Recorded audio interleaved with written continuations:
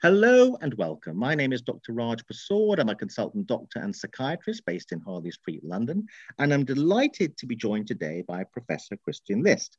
Professor Christian List is a professor of philosophy and decision theory at a university called LMU Munich, and is a visiting professor of philosophy at the London School of Economics and Political Science, and a fellow of the British Academy. And Christian List has written this wonderful new book, just been published, called Why Free Will is Real.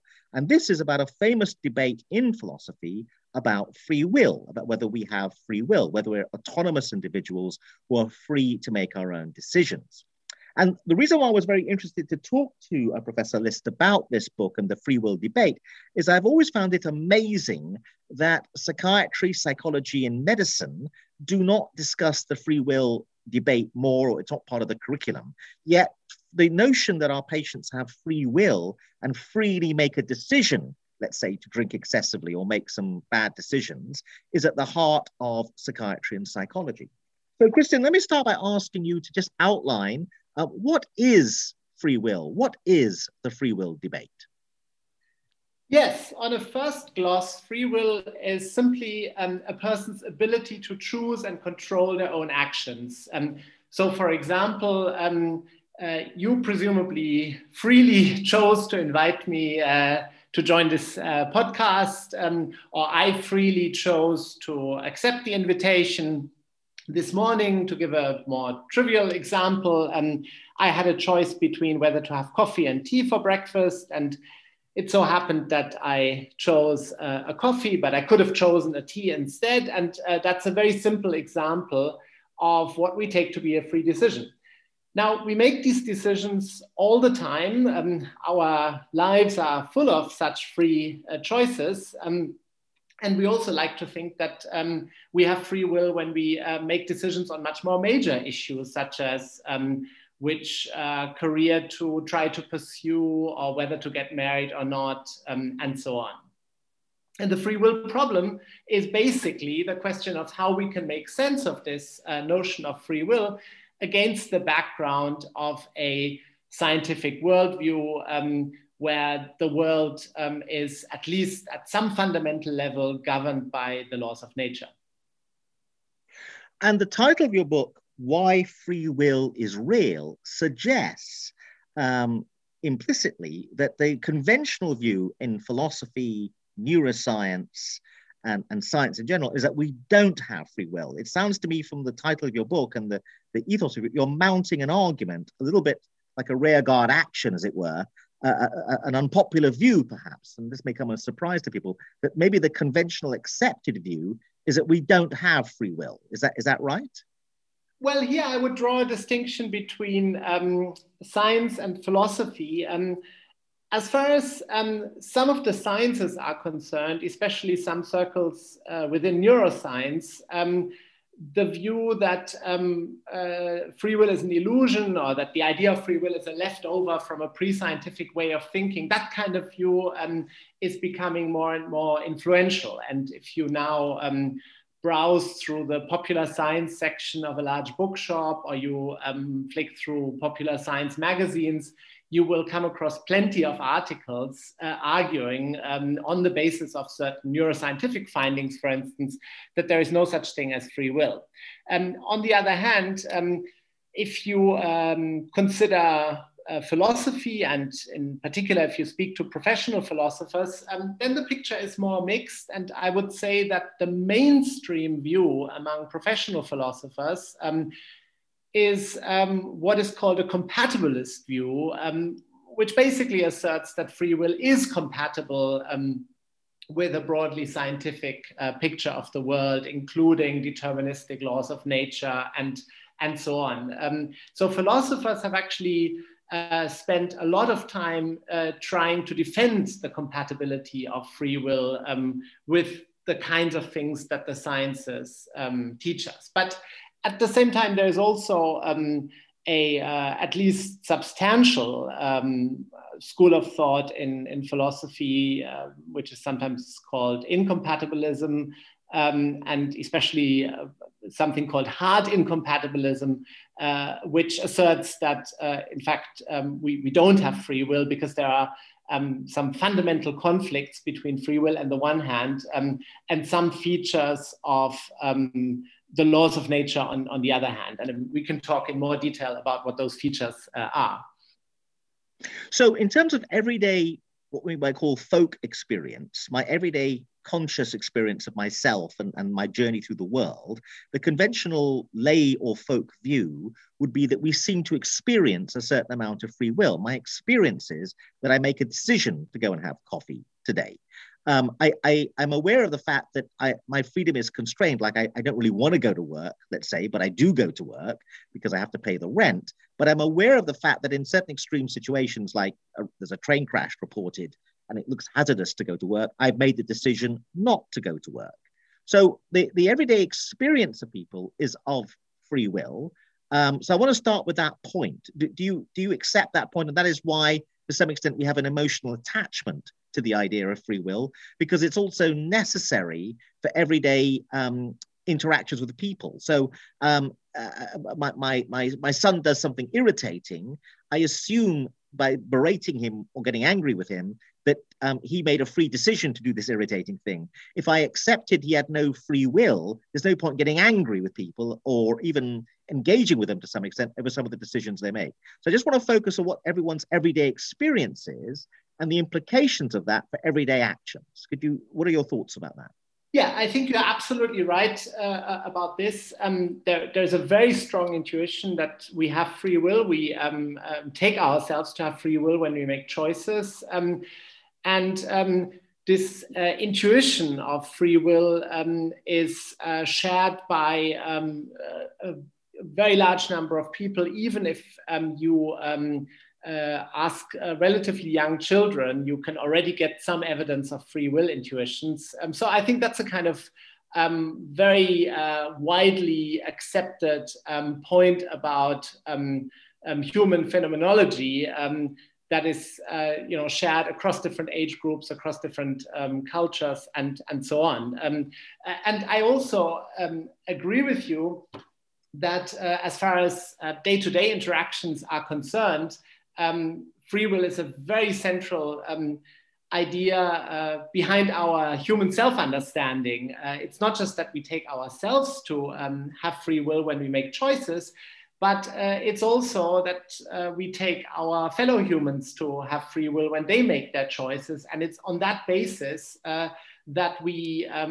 view them as genuine choice-making agents, that we hold them accountable for what they do, that we praise them and blame them.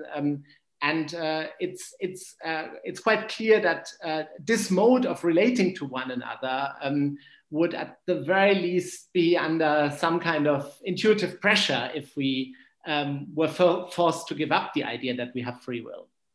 So I'm going to come back to a point later on. I'm going to mount an argument that the problem with the proponents of free will is that they don't really describe what free will actually would look like. But is not one of the problems for the people who are against free will is that one of their major deficits, in my opinion, I'm interested in your reaction to this, is they don't describe how to conduct everyday life if you assume there is no free will. What do you then do with everyday ordinary behavior? How are you?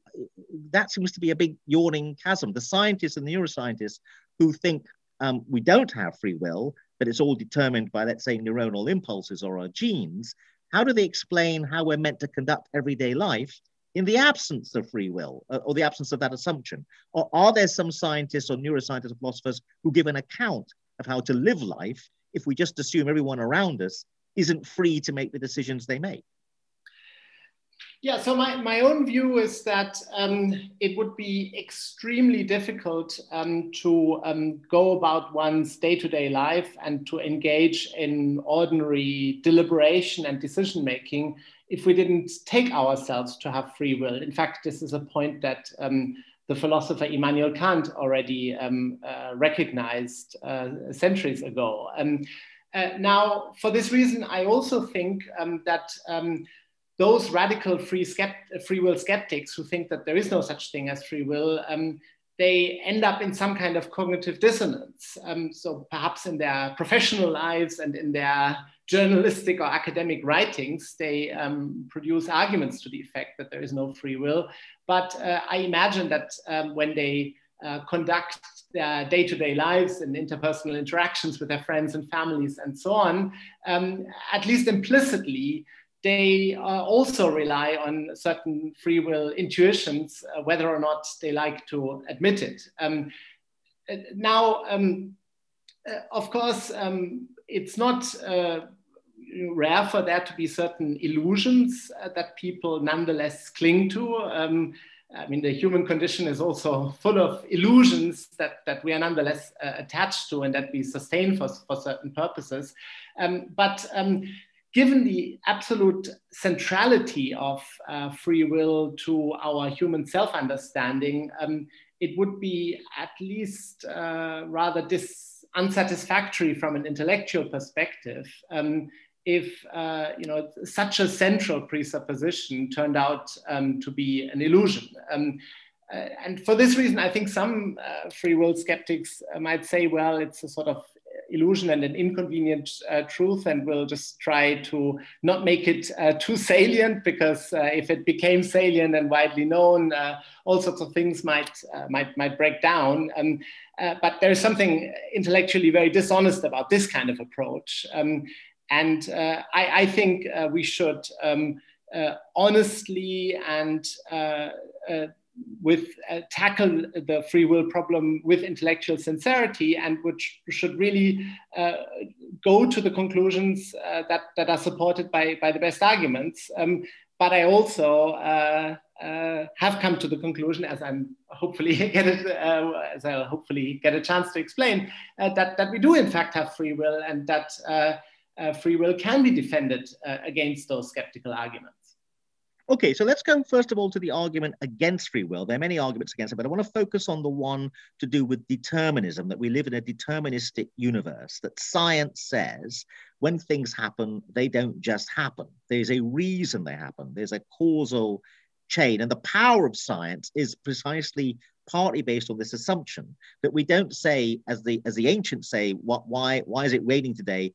God decided it rained. Science says, no, these things don't just happen. There's a reason, and we examine physical laws and how nature operates, and it becomes extremely powerful.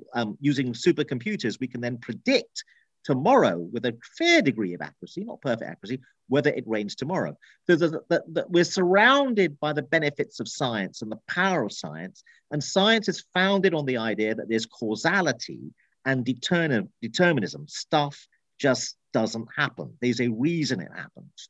So could you say something about that as being, as I understand it, one of the main arguments against free will? Because if you accept determinism, then the argument is, we made a decision to have coffee today. We didn't just make that decision. There was a reason we made that decision. And if we could examine with the right powerful enough brain scanner, we could unpack the causal chain. And it didn't just start magically with my decision.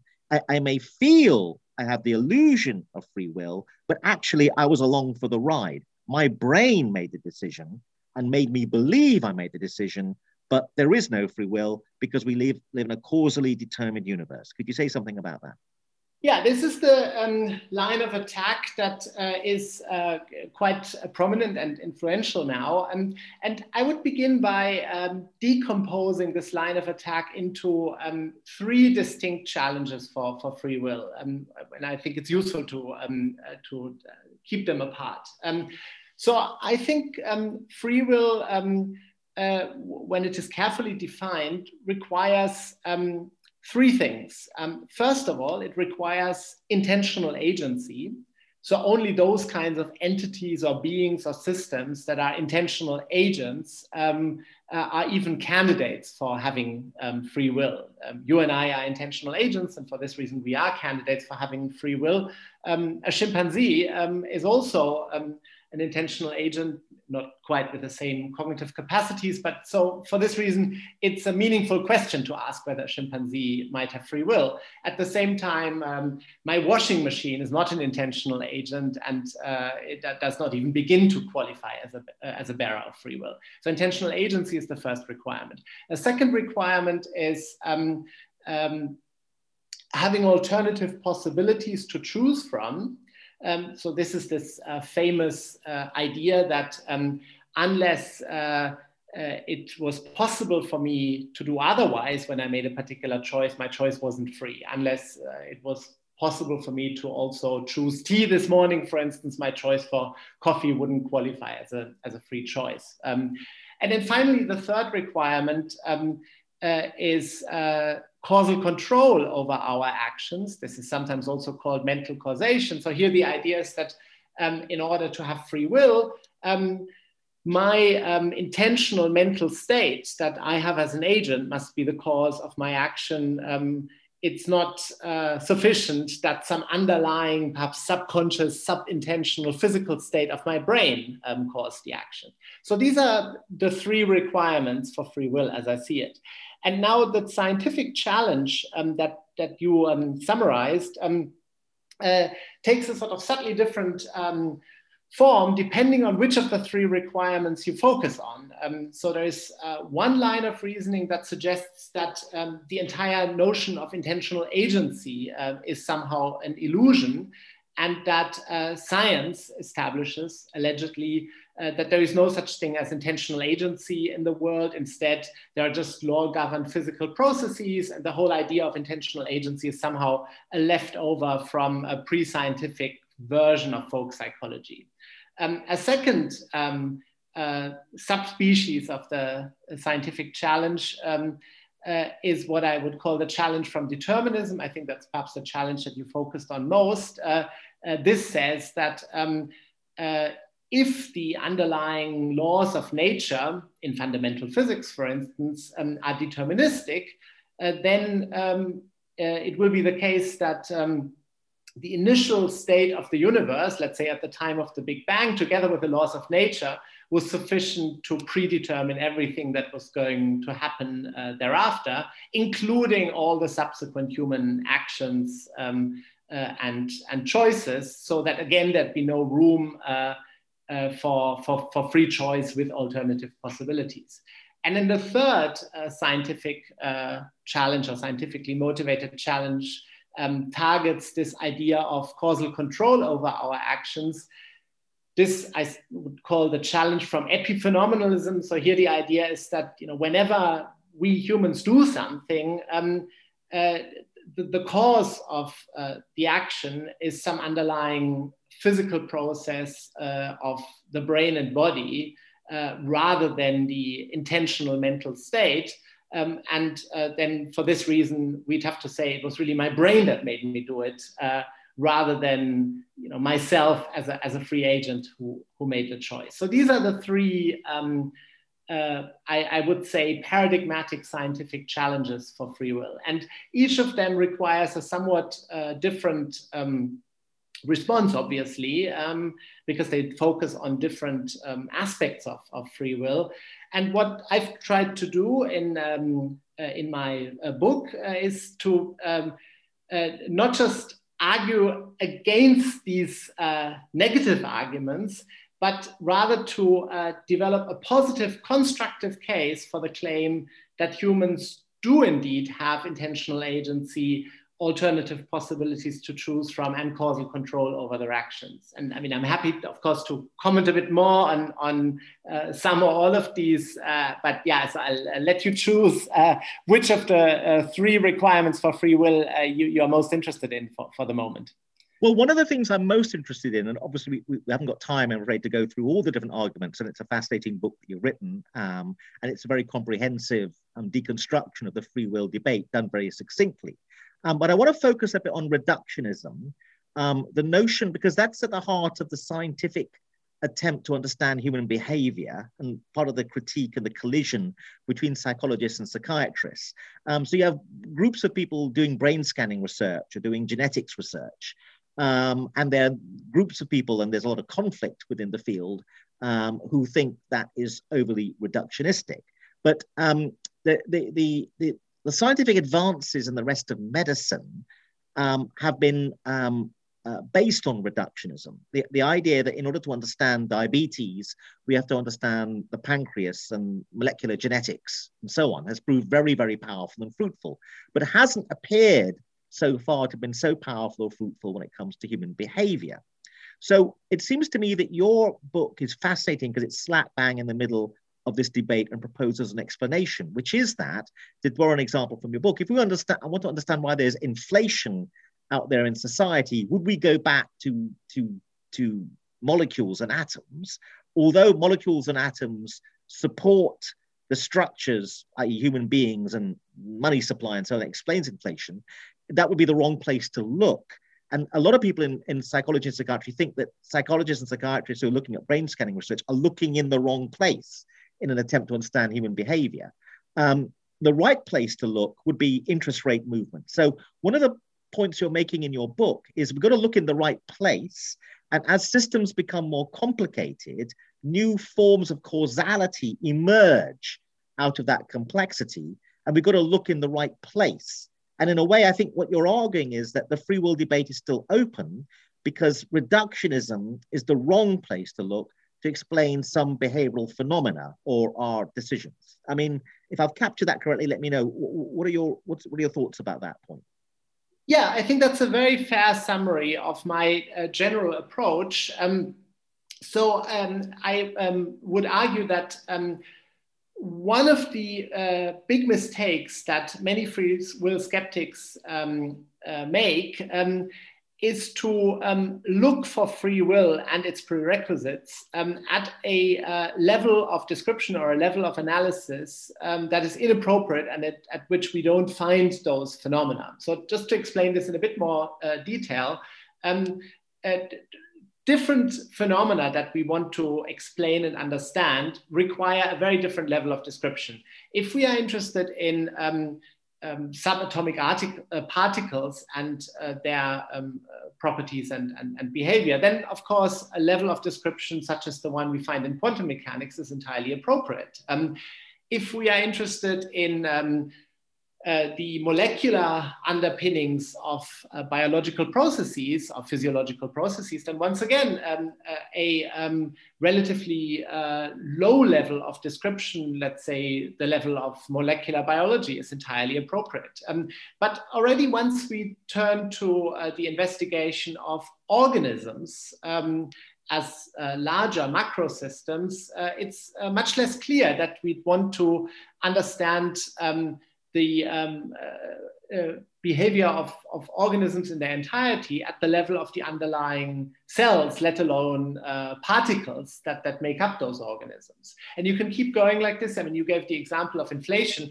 If we're trying to understand and explain how the economy works and why inflation goes up and down depending on how the interest rate changes, of course, it would be a total mistake to use the level of description of particle physics and investigate the physical properties of the elementary particles making up the economy.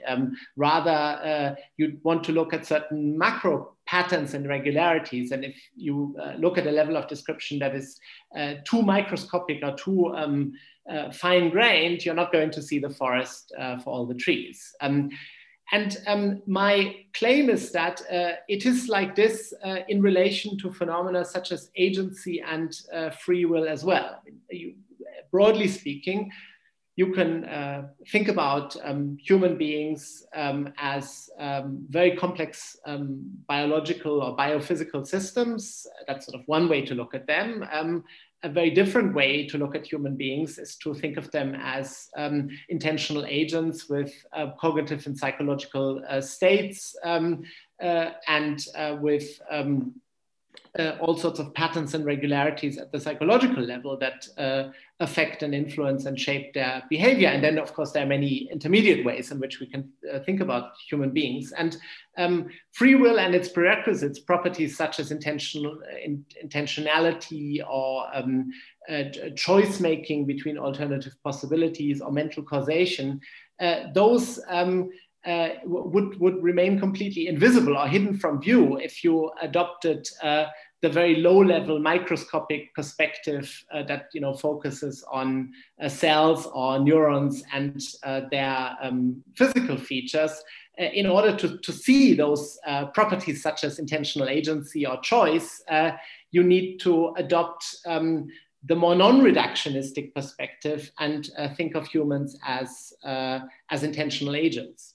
And now, of course, one might say, science, if we look at the history of science, we can see some kind of trend towards reductionism. And you are absolutely right to point out that in many areas of science, a somewhat reductionistic perspective has been congenial. You gave these examples from medicine. I think that is undeniable. But at the same time, there are also a good number of phenomena that we would not adequately describe and explain if we insisted only on a very reductionistic perspective. And here I think you can give some kind of indispensability argument for a more non-reductionistic perspective. I mean, the economy was one particularly striking example where the non-reductive perspective is just explanatorily indispensable. But likewise, I would be inclined to argue, if we want to understand human behavior in its richness and great flexibility, then viewing humans as intentional agents with a rich psychology, rather than just viewing them as conglomerates of molecules, body parts, neurons, and so on, is also entirely explanatorily indispensable. So while I was very persuaded by this argument in your book, and I was very impressed with it, I still felt you were just shifting the place where the causality problem is. The causality problem is no longer at the level of atoms and molecules, but even if, as a family therapist, you're explaining why this person does this behavior now by their disturbed childhood or by the interactions they're having with their mother or father, you are still producing a causal explanation that takes away the notion of free will. Free will as a variable, it seems to me, inevitably gets squeezed out when you start doing science. It doesn't matter the level at which you do science, even if you're doing it at the level of society, you're doing sociology, you're still coming up with causality, which says the reason why this person made this decision to drink can be referred back to various variables. The variables aren't atoms and molecules. The variables may be a disturbed childhood or a culture that encourages drinking, but there's still determinism in there, as it were. You're just shifting where the determinism is. What's your response to that point? Yes, I mean, on the one hand, I of course agree that explanations of human behavior also make use of causal reasoning, and it's entirely appropriate to ask questions about the causes of behavior. And indeed, I just earlier made this point that some form of causal control over our actions is actually even a necessary condition for free will. So I accept this. At the same time, I do not accept the view that as soon as you engage in causal explanations of some aspects of human behavior, or some factors constraining or shaping human behavior, you're thereby automatically crowding out free will or the possibility of free will. Rather, here is what I would suggest. As soon as you view someone, a person, as a choice-making agent, someone who is capable of making choices, you are at that point already attributing to them the capacity to choose between different alternative possibilities. And you are then viewing them as a system that at some level of description, I call this the agential level, is not fully deterministic. That is to say, you attribute to them forks in the road, so to speak, at which, at least in principle, they could do one thing or they could do another thing, even though they might be predisposed in the direction of one thing and against the direction of the other. Let me give you a concrete example. I personally drink no alcohol. And now each time I go into, let's say, a bar or a pub or a cafe or whatever, and I have to make a choice between different drinks on the menu. There might be beer, and there might be tea, and there might be lemonade, and so on. I mean, you can predict very, very reliably that I'm going to choose the non-alcoholic drink. And of course, you can then also maybe try to give a causal explanation, or you can say, well, this is because of a particular pattern of preferences that I have, and so on. At the same time, when I make this choice, I still face a genuine choice. So it would be incorrect to say that it would be impossible for me to choose the alcoholic beverage. It just so happens that I disprefer it, and for this reason quite reliably do not choose it. But that's not the same as saying that the choice isn't there in the first place. And my thesis is that unless we view humans as choice-making agents, we are in very great difficulty in even beginning to explain and understand human behavior. So sort of the absolute prerequisite for making sense of human behavior is that we view people as choice-making agents. And it's only against that background presupposition that even these explanations where we appeal to certain reasons behind people's choices begin to make sense. When you say that I can make a genuine choice between different options, then it makes sense to ask, what was Christian's reason for choosing one thing rather than another? Whereas if you took the view that forks in the road, choice nodes, as we say in decision theory, never arise, the whole idea of trying to give, for instance, reason-based explanations of those choices just collapses. I mean, then we'd no longer be explaining human choices by appeal to reasons, but we'd then be thinking of humans just as sort of mechanical systems on the model of a clockwork. And experience tells us that that's a good way to understand the workings of, for instance, the solar system, but it's not a good way to understand human psychology and behavior. Okay, so I like your example. I'm gonna attack your argument a little bit using your example. So you walk into a bar every night, you choose every night, 20 nights in a row not to drink, but you are each time telling me you have a free choice to drink or not drink. You're an intentional agent, and as the barman approaches, you make the free will decision not to drink. Then on the 99th night, you suddenly report to me, last night I had a drink of alcohol. Okay, as a psychiatrist, I'm thinking, did this decision just come out of the blue, or was there a reason why on the 99th night or the 100th night you suddenly decided to drink? And I probe, I said, what happened? And this often happens in psychiatry and psychology when people are discussing a behavior. And you happen to mention, apologies, I'm going to use a terrible example, but just go with me. You met this very attractive woman and she encouraged you to have a drink, and that's why you had the drink, maybe. Now, it seems to me, when you intentionally make the decision to have the drink in this example, I can now refer back to a causal agency to do with the desirability of this attractive women. Apologies for the terrible, politically incorrect nature of my example. So I can explain why you suddenly decided to have a drink when you normally don't have a drink by referring back to other variables. Now, I agree that had you met an attractive woman and was suddenly torn, but still decided not to have a drink, there's a sense in which intentional agency is involved, but the fact you're under slightly more pressure and had a tougher decision explains that variables are in play which influence you. And generally speaking, in psychology and psychiatry, it is never the case we ever write things up and go, this event just happened. This man just decided to have a drink. We write it up and we say, this happened, he was tired, he was hungry, he was under stress, etc., etc. And this is happening all the time. So going back to your example, if suddenly out of the blue, you suddenly decide to have a drink, when you 100 times before you never had a drink, we never just say that just happened, that you just decided out of the blue. We always tend, and even human beings, non-professionals, refer back to a previous state of affairs that explain the sudden bucking of the trend. I hope I'm not making complete philosophical nonsense by that argument, but over to you.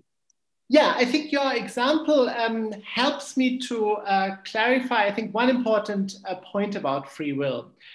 So having free will doesn't mean that you make decisions completely out of the blue and that just as a kind of random fluke, you could do this or that without any reason or cause behind it in a way that is perhaps even inexplicable. In fact, if our choices were like this, then that would actually also put pressure on the idea of free will, because then we'd not be making intentional choices, but in a sense, we would be randomizers. And that, in fact, the thought that our choice making is just like coin tossing, that's actually just as bad for the idea of free will as the thought that our choices are sort of completely mechanically predetermined. So for this reason, making a free choice is not the same as making a choice that is completely uncaused, or that is completely inexplicable, or that is completely in some kind of vacuum, unconstrained or unshaped by any background reasons or factors. Rather, in very many cases where we make choices, we actually have very clear preferences or beliefs or intentions or values or goals in the background that quite easily steer us in one direction rather than another, or where just a little bit of deliberation helps us make up our mind quite conclusively in favor of one thing rather than another thing. And I mean, I would suggest that in fact, the vast majority, I mean, we make choices all the time, but the vast majority of our choices that we make in our daily lives are of this kind of very automatic and quick sort, and choice making becomes only salient to us in those situations where they are a bit more overt and require explicit deliberation and so on. So the fact that circumstances change and some new factors come up that change your preferences or desires in a particular situation, and that therefore make one course of action more attractive to you than another, and therefore sort of lead you to choose in a different way than you did in the past, that in itself doesn't remove free will. I mean, after all, you are still making a choice between different options. It is still the case that you're an intentional agent. You still could have done otherwise. And the intention that you formed in the relevant situation against the appropriate background factors was the difference-making cause of your action. And so for this reason, I think the example that you describe doesn't really challenge the idea of free will. So a free choice is not the same as an inexplicable choice. I think that's a kind of important point to emphasize. Okay, but this lends me to another idea, which is it seems to me that one of the problems with thinking about free will is to think of it as a category. You either have free will or you don't have free will, when many psychologists who are attracted to dimensional views of the world would say it's a dimensional construct. So if you're very, very tired late at night and falling asleep, at that moment, your free will or ability to stay awake or make decisions is very constrained by the biochemistry of sleep. So at that moment, you don't have a huge amount of free will. When you're wide awake in the early morning, you have more free will. Let's put it that way. I mean, again, this may be philosophical, I maybe could make many philosophical crimes with this argument. And things that lend themselves to more free will is deliberation, more deliberation as opposed to reflexive decisions, and also being aware of more choices. And again, it's a really interesting element of cognitive behavioral therapy. A very important part of therapy is to generate choices, that people tend to fly into a rage or have a drink because they lack imagination, are constrained by reflexively only ever having one or two choices in difficult situations. So a large part of cognitive behavioral therapy is getting people to generate many other options and then choose the option. And it seems to me that is slap bang in the middle of trying to create more free will. And another element of that, which is not quite related to that point, but linked to it, is when you go into a bar and you approach someone to talk to them and they rebuff you, and the conclusion you come to, and this is a pathology that lies at the heart of much psychiatric disorder, is that they hate me and I'm useless. Well, there are other possibilities. Maybe they were busy or preoccupied, etc., etc. So generating possibilities in your head is a large part of certain kinds of therapy. And it seems to me lend themselves to the idea that free will could be a dimensional construct and actually an important part of mental health. People feel suicidal when they feel imprisoned by a bullying boss, let's say. So there is a mental health element to the notion of free will. So does that make is that philosophical nonsense to think about free will as a possible dimensional idea, and we could actively create more free will in our lives? Over to you. No, this is not. This isn't nonsense at all. To the contrary, the picture of free will that I develop in my book is very much consistent with viewing free will in this dimensional way. I mean, for a start, as I explained earlier, I take free will to require these three things: intentional agency, alternative possibilities, and causal control over one's actions. And so you can already see that these properties or capacities can be present to a greater or lesser extent in someone, maybe depending on circumstances, depending on the time, depending on background conditions, and so on and so on. If you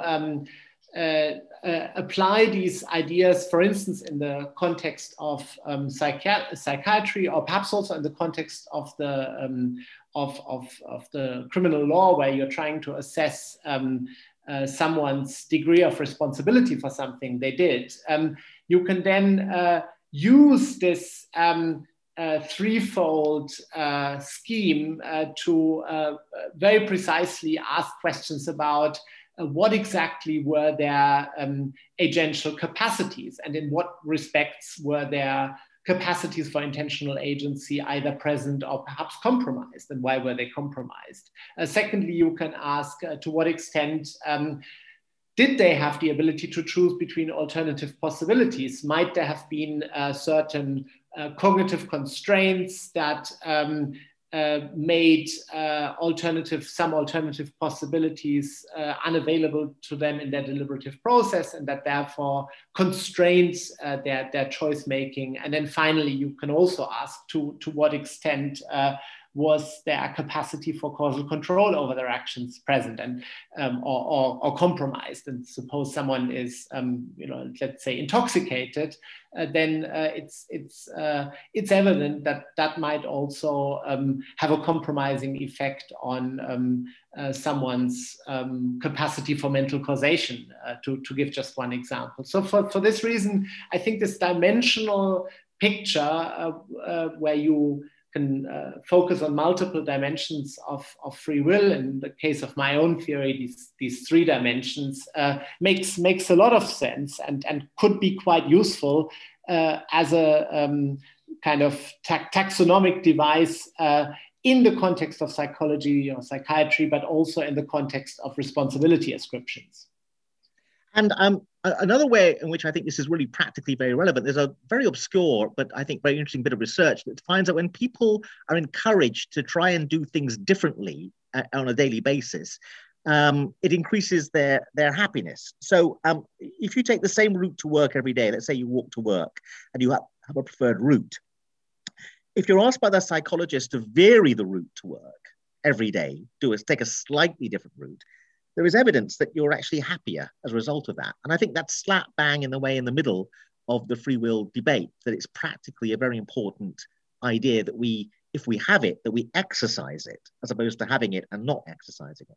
But we're running out of time, and you've been very indulgent in the length of time we take. And I want to just talk finally a little bit about the practical importance of free will. Philosophy, which I think is a very important subject, has unfortunately garnered a reputation for being about things that aren't relevant to people's day-to-day lives. Yet this free will debate is an excellent example of something that I think is relevant, not just to everyone's day-to-day life, but almost everyone's day-to-day moment of existence. What are your thoughts about, I mean, you've written this book, which I think is very readable to the non-philosophically technically proficient person. The average reader, the general reader, can read this and understand it. That philosophy has been about subjects that are increasingly not about everyday life, whereas the free will debate is about everyday life and is very important for every person to have some sense of. What are your thoughts about that?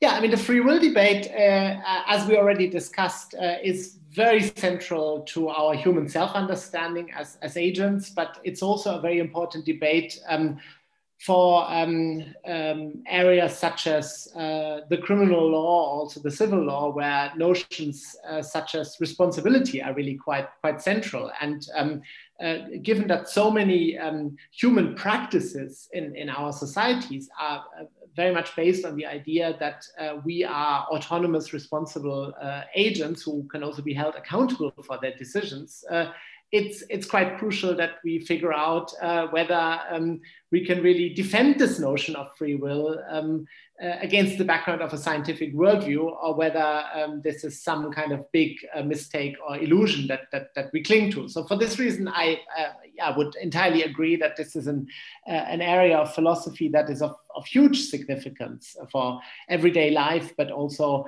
for some of the neighboring sciences and social sciences and the law. But I would insist that there are quite a few areas of philosophy that can provide very important insights for not just for everyday life, but also for neighboring sciences and social sciences. I mean, if you think about philosophical debates concerning the nature and status of human consciousness. Again, that's one of those issues that is relevant to so many different areas, ranging from psychology and psychiatry to welfare economics to artificial intelligence, if we look at recent developments. And so, I mean, personally, I think philosophy can provide useful insights for a whole variety of different debates, and for this reason, I'd also like there to be more dialogue between philosophers and practitioners of other disciplines, as well as the general public, of course. Okay, so one final point. I know I keep saying that, but one of the things that's, I think, really interesting about the tension over the free will debate is that while our folk intuition is that we have free will as we consciously journey through life and make decisions like having coffee or tea, there's also a very strong tendency, in a way, not to want to have free will in terms of the responsibility that comes with it. So let's take a classic example. People arrive in the clinic, they're overweight, they want to lose weight. You explain to them how to lose weight, which is they're going to have to exercise more. It's not rocket science, and they're going to have to eat less. And what's fascinating, and you see this with all forms of human psychopathology, psychological problems, is people explain why they're in trouble by not referring to them making decisions that land them in trouble, but other things. Oh, it's my genes, doc, or it's my terrible childhood explains why I do this thing. In other words, there's a very strong tendency when it comes to the human predicament to not take responsibility for your life. And it's actually painful to accept the fact you have free will and you could freely choose not to eat that cream blancmange, but you keep making bad choices and you should take responsibility for that. And in a way, we're getting into almost politics here. Do you think that there's actually a powerful psychological reason at some level why people don't want to examine free will too closely because of the slightly robust implications for them, and not being able to blame other agencies for bad decisions they make in their lives? Over to you. Well, my sense is still, I take your comments, but my sense is still that the intuition that, at least in principle, we have the capacity to make free choices is really much stronger than the intuition that there is no such thing as free will. I mean, it might be that in some situations people don't want to take responsibility for their actions. But at the same time, I mean, as I already mentioned, if you run surveys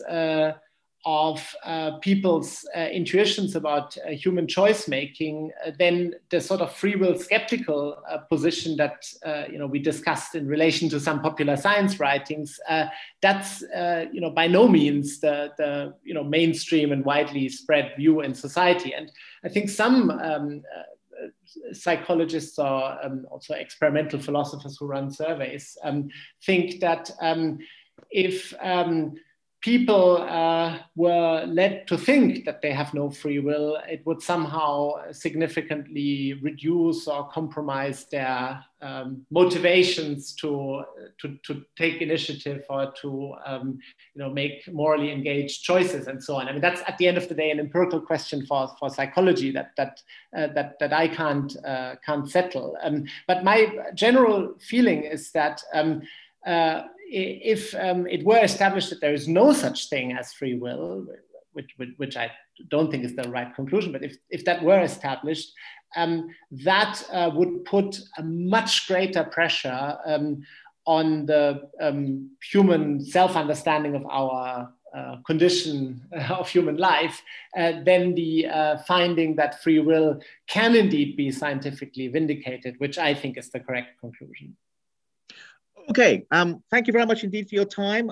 We ran way over time, but it was a fascinating conversation. So thank you very much, Professor Christian List. The title of the book again, Why Free Will is Real, and it's published by Harvard University Press. Professor Christian List, thank you very much indeed. Thank you very much.